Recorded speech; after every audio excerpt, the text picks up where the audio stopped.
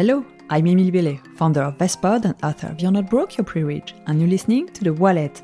Every week we give you the best tips, guidance, and a good dose of inspiration and motivation to manage your money better. How do you make your first 100K? How to get started with your idea? How to make an impact in your first 100 days? Can you run an ethical business and still make money? My guest today is Nafisa Bakkar. She's the CEO and co-founder of award-winning media platform Amalia, which seeks to amplify the voices of Muslim women. She just published her book, How to Make Money, an honest guide to going from an idea to a six-figure business. With no network, no capital, and no previous experience, Nafisa built her business from scratch and has helped hundreds of founders do the same. In this episode, she shares her honest tips from getting better at sales, understanding how to build a network, how to be hyper-efficient, and how to turn your side hustle into a business. Want to give your money an opportunity to grow this year? Wealthify makes investing simple by choosing and managing your investments for you. And if you open a Wealthify plan and invest at least £50 by 30th of June 2023, they'll give you an extra £50. Terms and conditions apply. New customers only. The offer is capped at the first 500 customers. Find out more and claim the offer at wealthify.com/thewallet. With investing, your capital is at risk and you could get back less than you put in. Wealthify is regulated and authorized by the Financial Conduct Authority. Remember that we are not certified financial advisors. Information shared in this podcast is for educational purposes only and does not constitute financial advice. Today, I wanted to talk a little bit about your journey, about your book, How to Make Money, where you have a lot of tips for people who start on their entrepreneurship journey, a lot of tips. We're going to focus also on imposter syndrome because I think that's so important. But before we start, can you tell me a little bit more about your work? You're passionate about amplifying women's voices, especially Muslim women. So if you can tell me a little bit about the journey. Yeah, sure. So Amalia started over 7 years ago now. And I started pretty much out of university where I studied sciences as an undergrad. And it was very much one of those things where I thought something needs to exist for Muslim women. There needs to be a space, an online space. And I always say that I was naive enough to think I could make it work with no network, no knowledge, capital, no investment.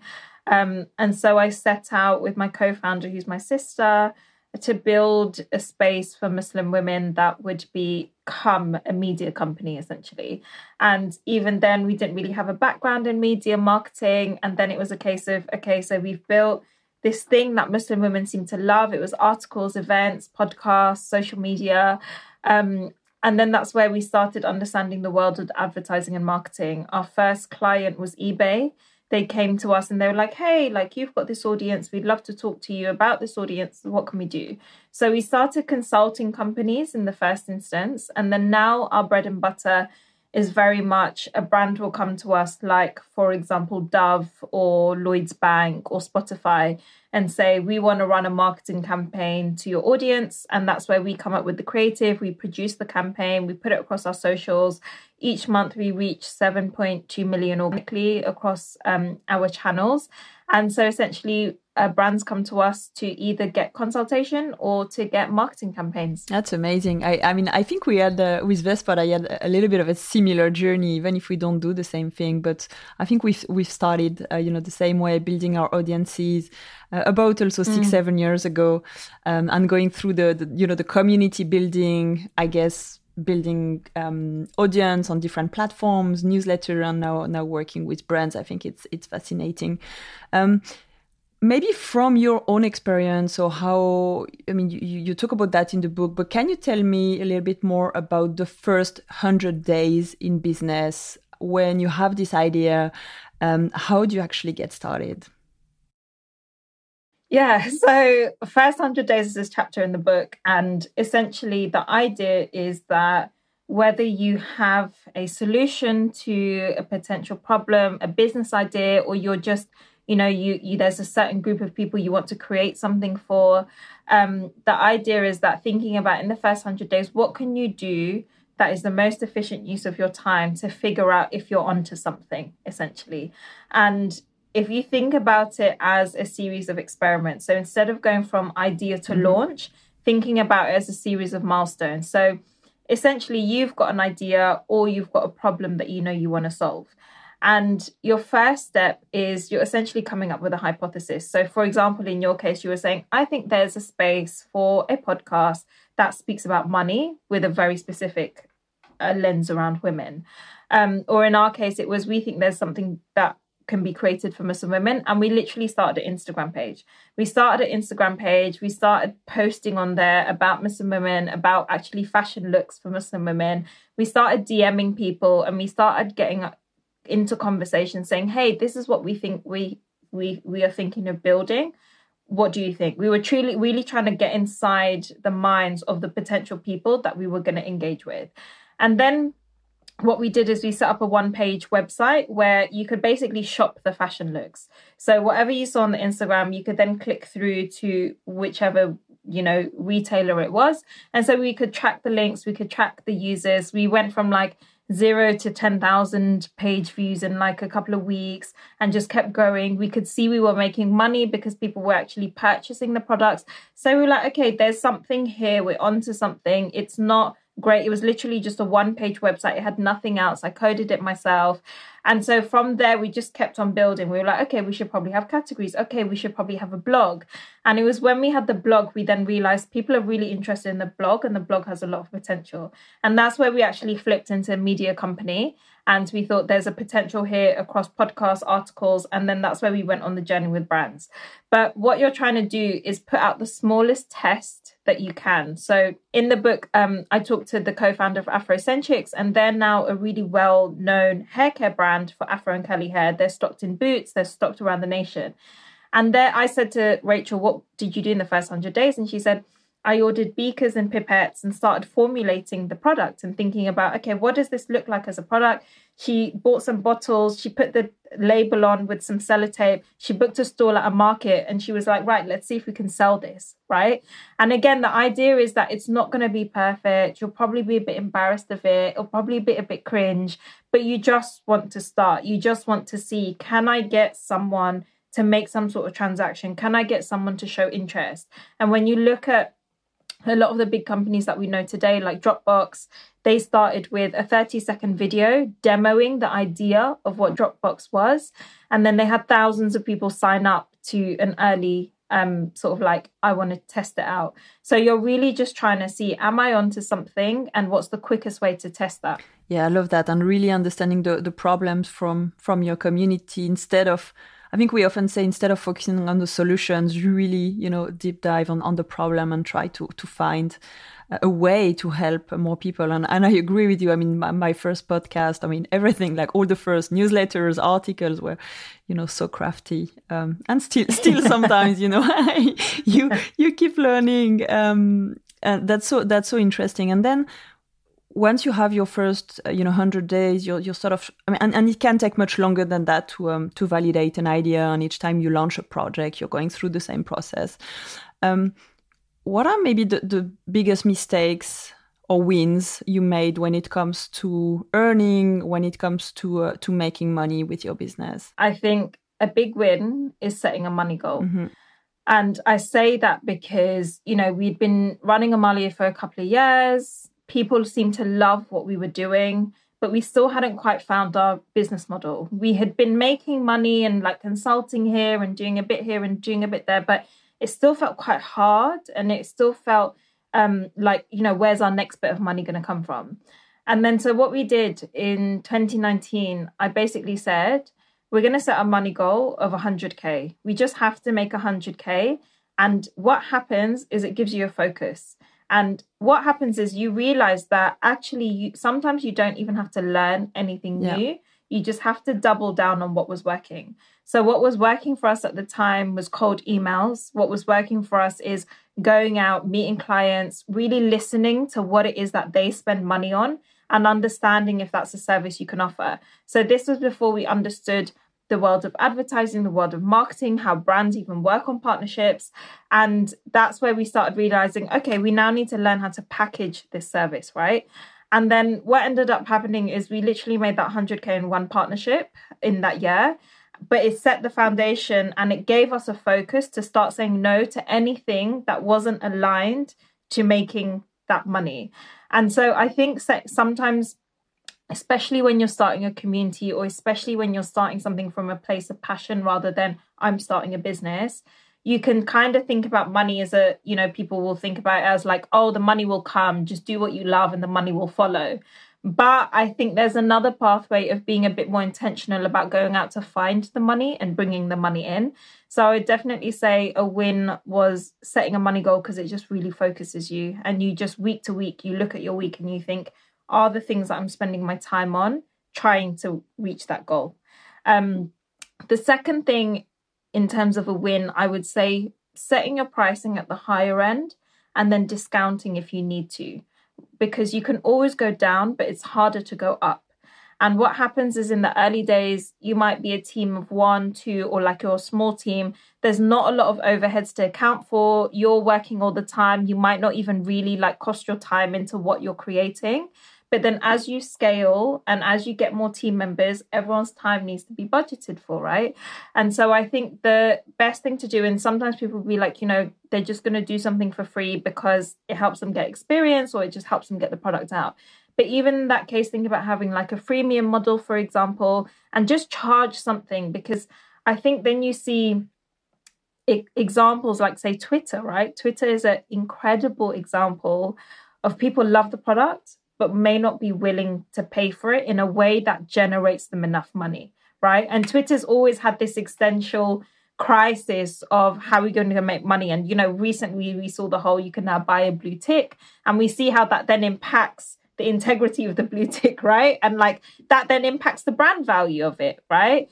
So I think it's always better to charge something and set your pricing high. So like even with clients, we know that often we are charging higher than other partnerships they're going to.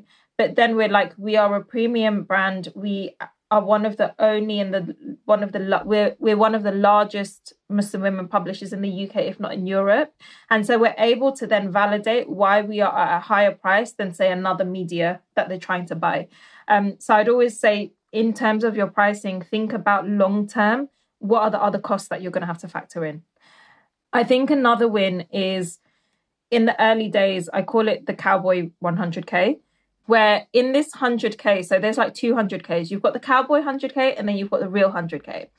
The Cowboy 100K is where you are just trying everything and anything. You don't care if you can repeat it. You don't care where it's coming from. You have no idea if you're going to make that money again. You're just like a cowboy going out into the market and being like, how do we hit that 100K number?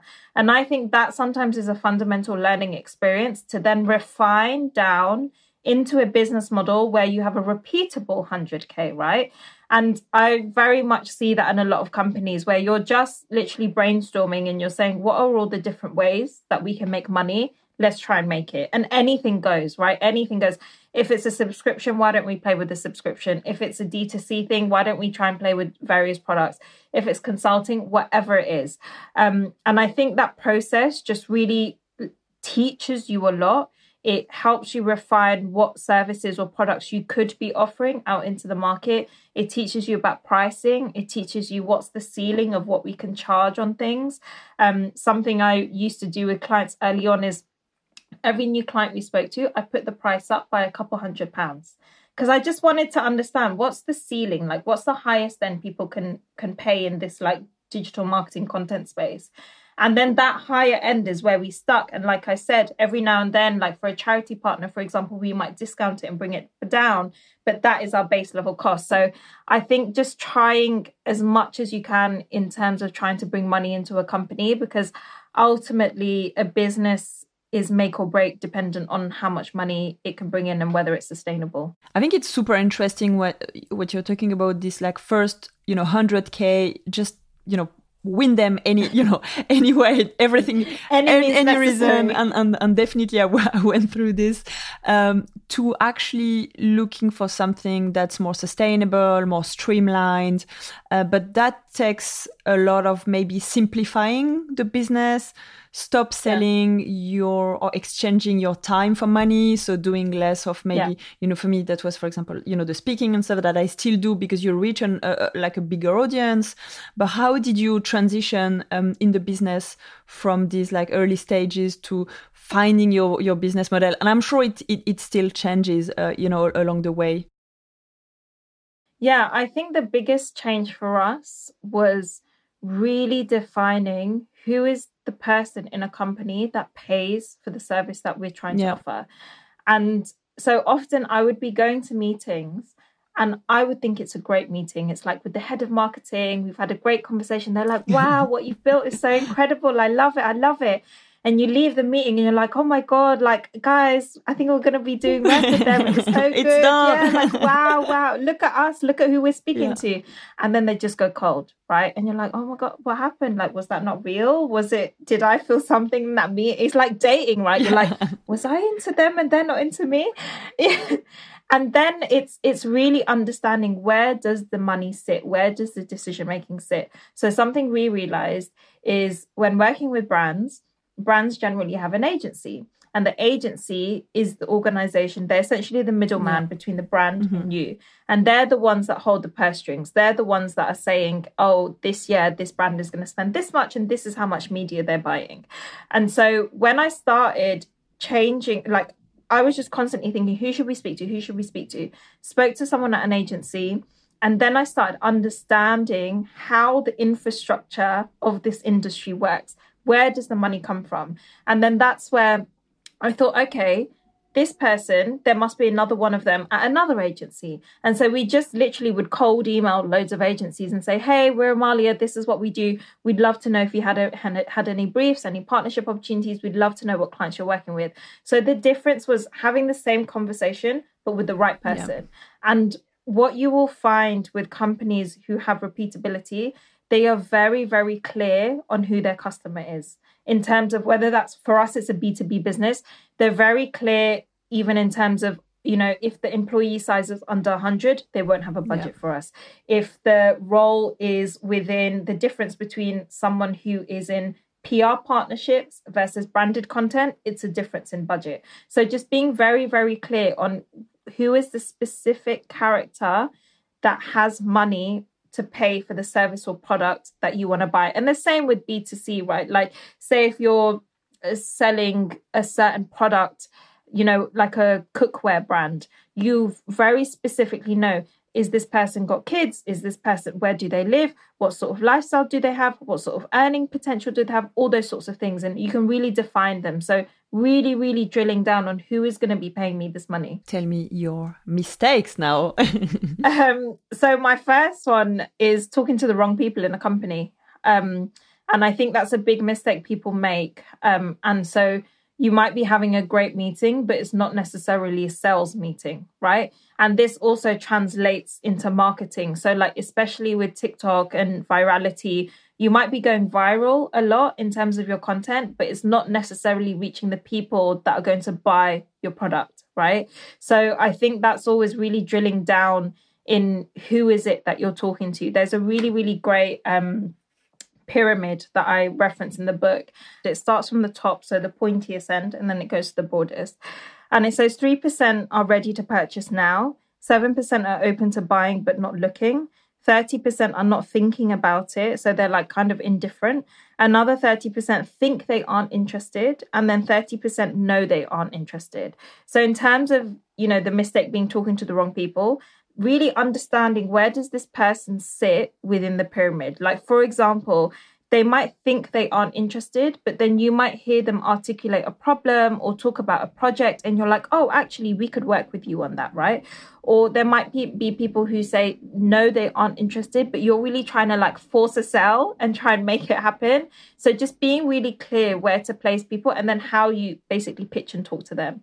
The second thing that I think is a big mistake that some companies make is not understanding whether they're a startup or a business.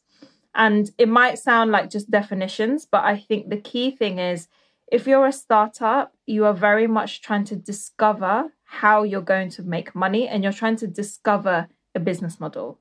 Whereas if you're a business, there is a clear-cut business model and your job is to execute on it. So for example, say you want to open a hairdresser, right? You know that the business model is people come in, they get their haircut, they pay for the haircut, and they go out. And then what you're trying to do is make sure the pricing is right, make sure you're reaching enough people for the haircut, making sure the customer service is good so they come back. What ends up happening with some companies is they stay in that startup phase for too long, when actually there's a very clear business model that they should be executing. And so what that means is they basically kill a lot of time, money, and resources not making money, which then means that they're more likely to die as a company. And then the third one is people not looking after their runway. So in terms of like your spend, and I think sometimes people will spend money on the things that make them feel like there might be a company. So like, oh, we're going to get an office and we're going to get fancy business cards and we're going to do this and we're going to do that and we're going to get a designer. And, you know, they're thinking bigger than where they are in terms of their revenue and their costs and their income. And so that's what, for me, I'm like very pro the lean approach, experiment, try something out, and then cost should follow your income. Obviously, if you're well backed financially or you have a huge financial safety net, you can do whatever you want and you can experiment. But I think the average person starting out is usually resource strapped, is usually time strapped, usually money strapped. So really being prudent with your money, because when you think about a business, you're basically up against time to try and prove that it's going to work and to try and make money from it, right? So that it carries on as a sustainable venture. And so in the early days, you really want to hold on to money and only invest it where you know there's going to be a return, or you know there's going to be something, you know, coming back. So for example, say you're an events company and you're doing really well. Every weekend you're doing events. It's still a side hustle thing. Maybe you're doing like, I don't know, baby shower dessert tables, right? And you're doing well, you're getting good bookings, but you're like at max capacity. So in that example, if you brought on another person in the team, you know that you can then start taking more bookings to then cover their time, right? And so your cost is following the income. Versus if you were starting that baby shower dessert table company today and then saying, okay, I need a designer, I need an events logistics person, I need a customer service booking manager, and really building it out before you need it. I love your last tips about, you know, cash and cash flow. And I think that's going to be so important, even for businesses who already, you know, are scaling up, already have traction, because I mean, it's either you're bootstrapping your business or you're just using not necessarily your own money, but the money you make from the business. But if you've raised money, you know, given the conditions out there, and you know, hold on to it, you know, count your penny. Cash is really king, and that can kill you, you know, receiving a VAT, you know, the first like VAT bill I received, you know, corporate tax.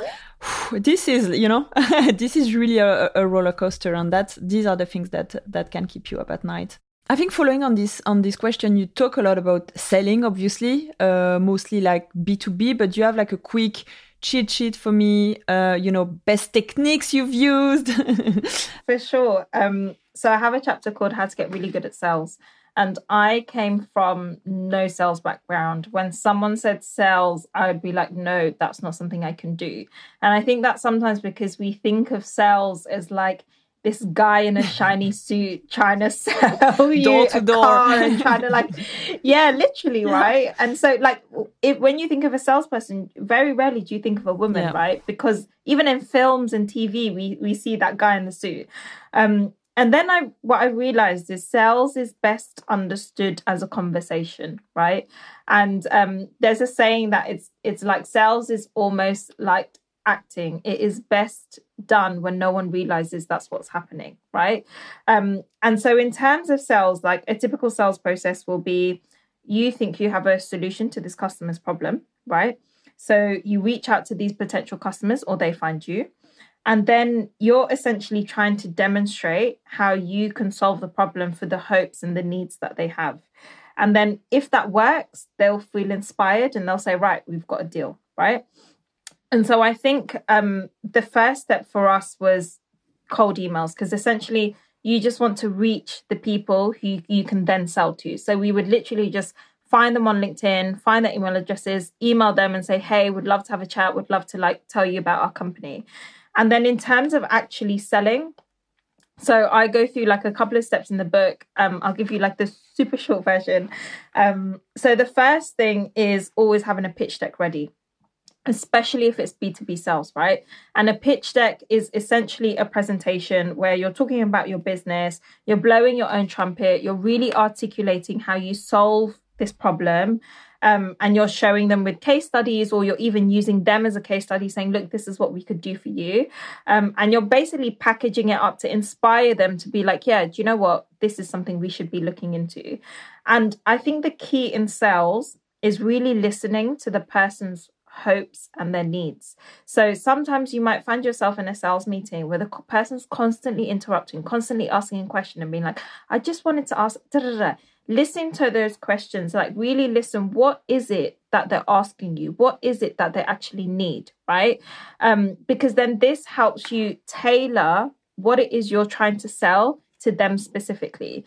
And if you're really early in the business journey and you're still figuring out your customer and things like that, there's something called white glove treatment, where you essentially give a very bespoke experience to a client, and you're literally just saying yes to what it is that they need. You're almost treating it like a case study to really understand, like, how do you deliver this service? What do you do? So in the book, I talked to Rich from Trey, and their business is all about automation. And it's quite a technically complex thing to build in terms of a software. So their first client, they gave them the white glove treatment and they said, what is it that you need in the company? And we will build the solution specifically for you to help us understand. And they would charge for that service because you're still making money in the process, but you're trying to really understand, how do we nail what this customer needs? And then the third thing is really knowing how to articulate your value in the way that the industry is used to. So for example, within our industry, it would be a media plan. So we would say, you're going to get this many deliverables, this is what's going to cost, this is what the reach is. So really understanding in your industry, what's the language people speak? How do they present things? How does that look? What sort of documentation do I need? And these might seem like really small things, but they are just constant signals to the client that this person has experienced, they know what they're talking about, we can trust them, we should work with them. And I think, again, like I've mentioned, talking to the right person, making sure that you're talking to the person who's the decision maker or can introduce you to the decision maker, and really thinking about building a rapport. Even if it's not, thinking about that pyramid, it might not be the right time for them. We've had so many cases where a client has come to us, it wasn't the right time, and literally 2 years later, we work on the exact same project.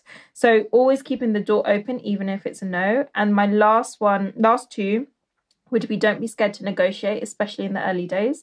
And then the final one is always follow up. So you might have a meeting, you might have pitched to them, you might have emailed them after, they might have ghosted you. All of our inboxes are busy, but just constantly following up, even 6 months later, saying, hey, just wanted to check in if this was still a priority, if this is something you're working on, because you never know what they might be working on, and it might just be the right time for you. And I love in all these conversations how you see money as something that's really abundant. And I think that, really comes across in the book. But I think it's really encouraging, especially for, early stage entrepreneurs where you can, feel really stuck. And at the beginning, of course, you're not going to price yourself at the top of the range. So it's just starting somewhere. And maybe on these, early days when you're a solo founder, how can you be hyper efficient? I know that's something I do at Vestpod. I'm just juggling with, family, the business, a super small team, and working on these really big projects. So I'd love to know how you do that. Yeah, so I think for like a dummy's guide, I would definitely use the urgent, not urgent matrix, which is in the book, or you can Google it. And essentially it is 4 sections and it helps you prioritize, because sometimes when you're a small company, when you're starting out, everything can feel urgent, right?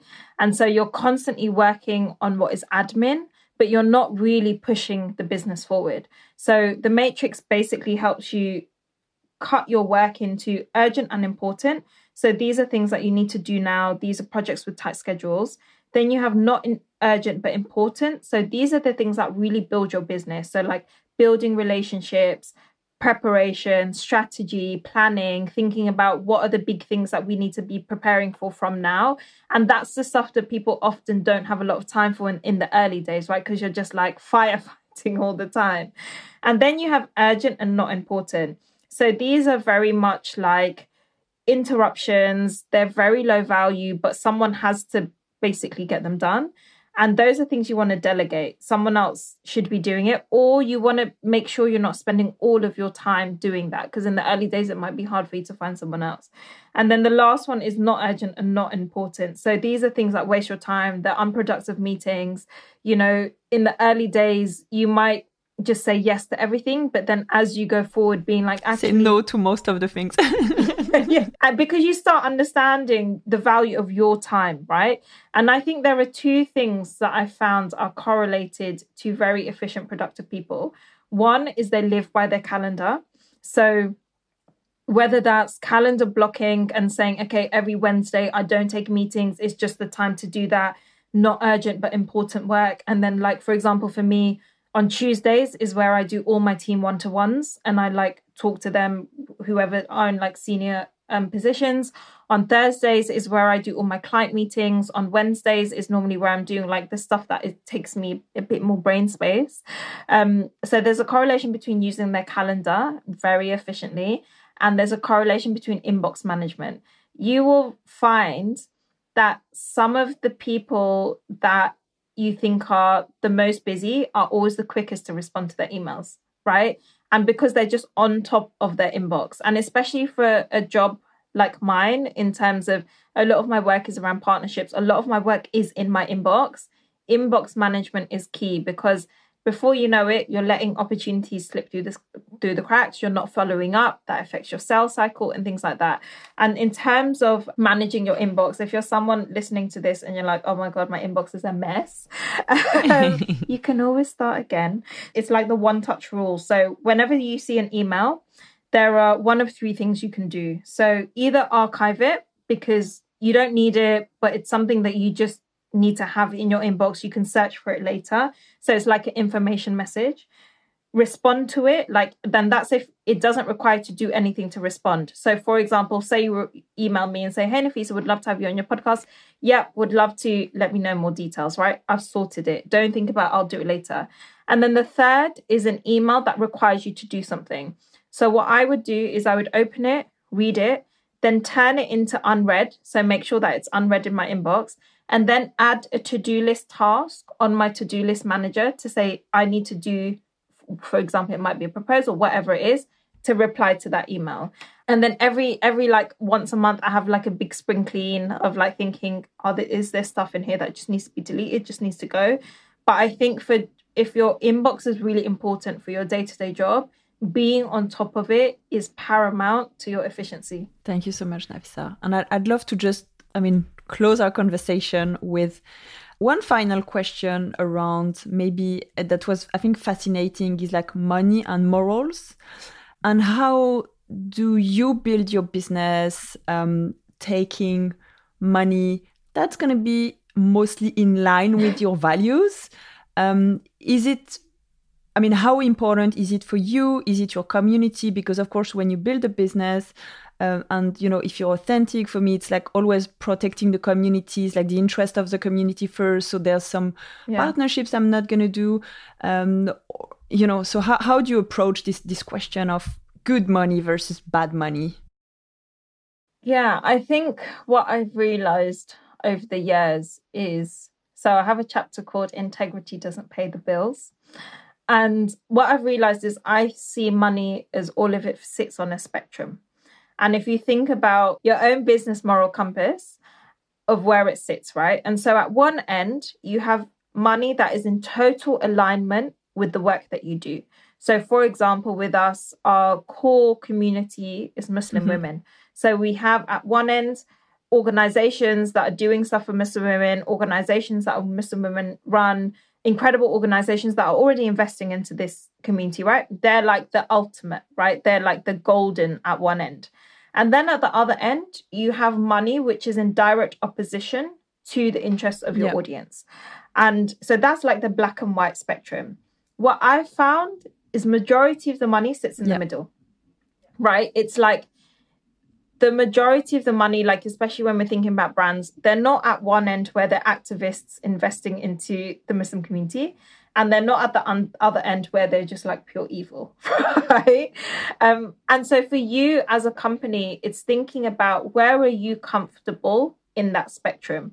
And if you are going more towards the right, what is your reasoning for that? So for example, you might have a company with a bit of a murky history, but the specific project that they want to work with you on, or the specific person in the company, you trust their intentions, you know they're an ally, you know they're trying to create a change. Because the thing is with big companies, they often have lots of these small change makers in different roles in different departments.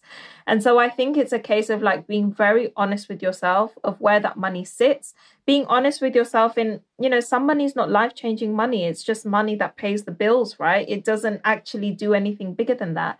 And I think the biggest thing is surrounding yourself with people that will keep you accountable. So I have like a group of people that I always check myself and think, if I would be embarrassed to tell them that we're working with this company, we probably shouldn't be working with them. That's a really good rule. Thank you so much, Nafisa. Thank you so much for listening to this episode of The Wallet. Please share this show with your friends and subscribe on your favorite platform. You can also leave us a review on Apple Podcasts and Spotify. It only takes a few seconds, but it helps more people find our show. Join us again next Thursday for another episode of The Wallet. I will be interviewing Jean Roche, fund manager, UK European small and mid-cap equities at Schroders UK Mid-Cap Funds plc. I'm really happy to welcome a female fund manager on the podcast.